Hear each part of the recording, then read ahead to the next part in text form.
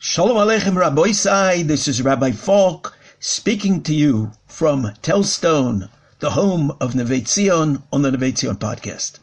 This week's Parsha is Parshas Va'era, and in Parshas Va'era, the first 7 makos, the first 7 plagues are described. The one makkah that I would like to focus on is makas tzvardeya, the frogs. There's a tremendous amount, tremendously important message that we can learn from the Tzvardeya. The Gemara in Psochim on Daf Nun Gimel Amud Beis tells a fascinating story about Hananiah, Mishael, and Azariah, the Gedolei Hador, who lived in the time of Nebuchadnezzar, and Nebuchadnezzar built a tselem, a statue, and he commanded that all of the people gather together and bow down and humble themselves in front of this tselem. And Hananiah, Mishael, and Azariah had to make a decision. They had the opportunity of running away and not bowing down to this tselem.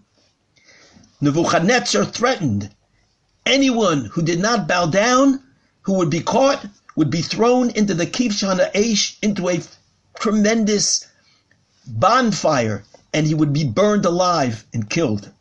Hananiah, Mishael, and Azariah had to decide, what are we going to do? Are we going to go to this meeting? Are we going to appear at the meeting and not bow down? Or maybe we should be Mekayim the You're supposed to live if you can save yourself. And they could have run off. They could have escaped before and run away.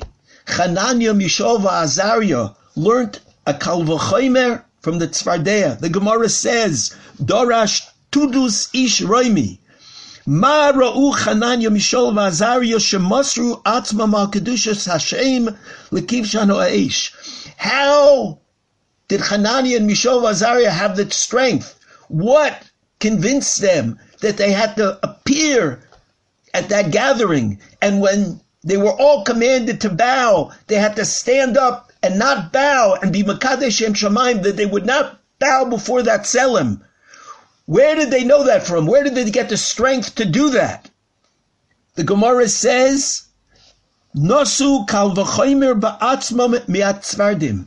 They learned the kal v'chomer. They learned that they should do it from the frogs, from the mak of tzvardeya. And they said to themselves, Umat tzvardeim shein mitzuvim al kedushas Hashem. The frogs that have no mitzvah to be Mekadesh Shem Shamayim, Ksiv Behu, the pasuk says, Ubo va'olu b'beisecho b'tanurecho.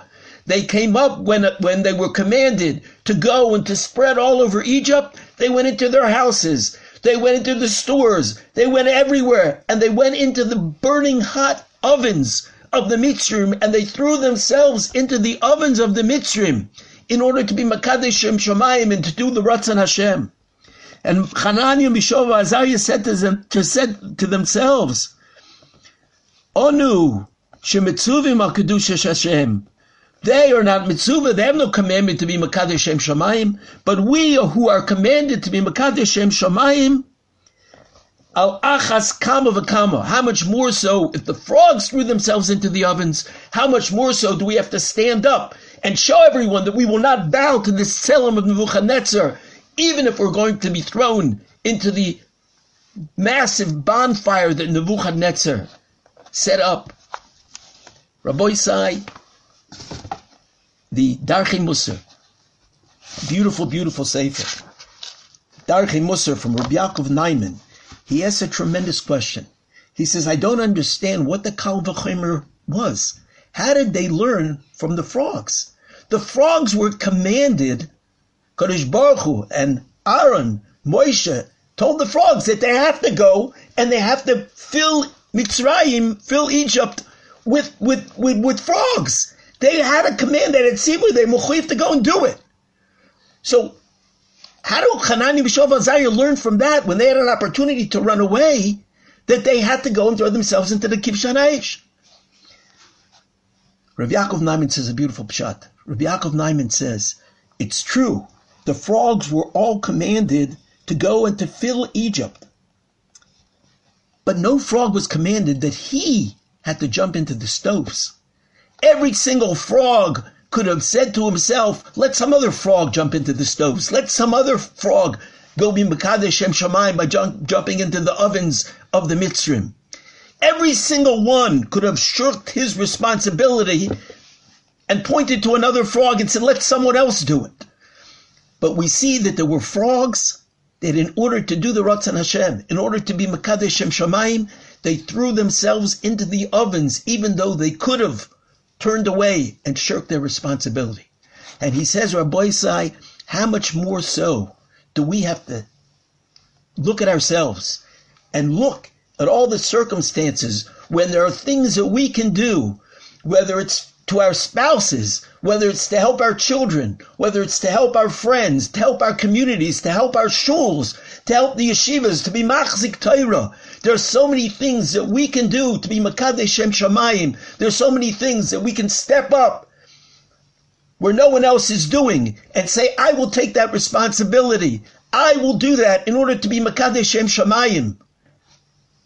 We have that opportunity. And so many people turn away from it and go, let someone else do it. Why do I have to do it? You have to do it because you have an opportunity. You have a schus. You have a golden opportunity to do what's right and to be Mekadesh Shem Shamayim. Just like Hananiah, Mishael, Azariah did not shirk their responsibility. They didn't look and see that someone else could do it. They were Mekadesh Shem Shamayim because that was the right thing to do, and they knew that that would bring them closer to HaKadosh Baruch Hu, and that they would be zeicha to tremendous things, because the more that you give and the more that you do, the more that you get. Rabbi Isai, that is what we learned from the frogs, from the Makas HaTzvardeya. They went into the Tanur. They didn't care. They were willing to give everything, to give their lives, in order to do the Ratzon HaKadosh Baruch Hu and to be Mekadesh Shem Shamayim. Rabbi Isai, we have to stand up. We have to do everything that we can do. You have no idea how many people need you, how many people look up to you and emulate you and see what you do, and the impact you can have on all the people around you. If we just don't shirk our responsibility and we stand up and we do and use the koiches HaKadosh Baruch Hu gave us to do that Ratzon Hashem.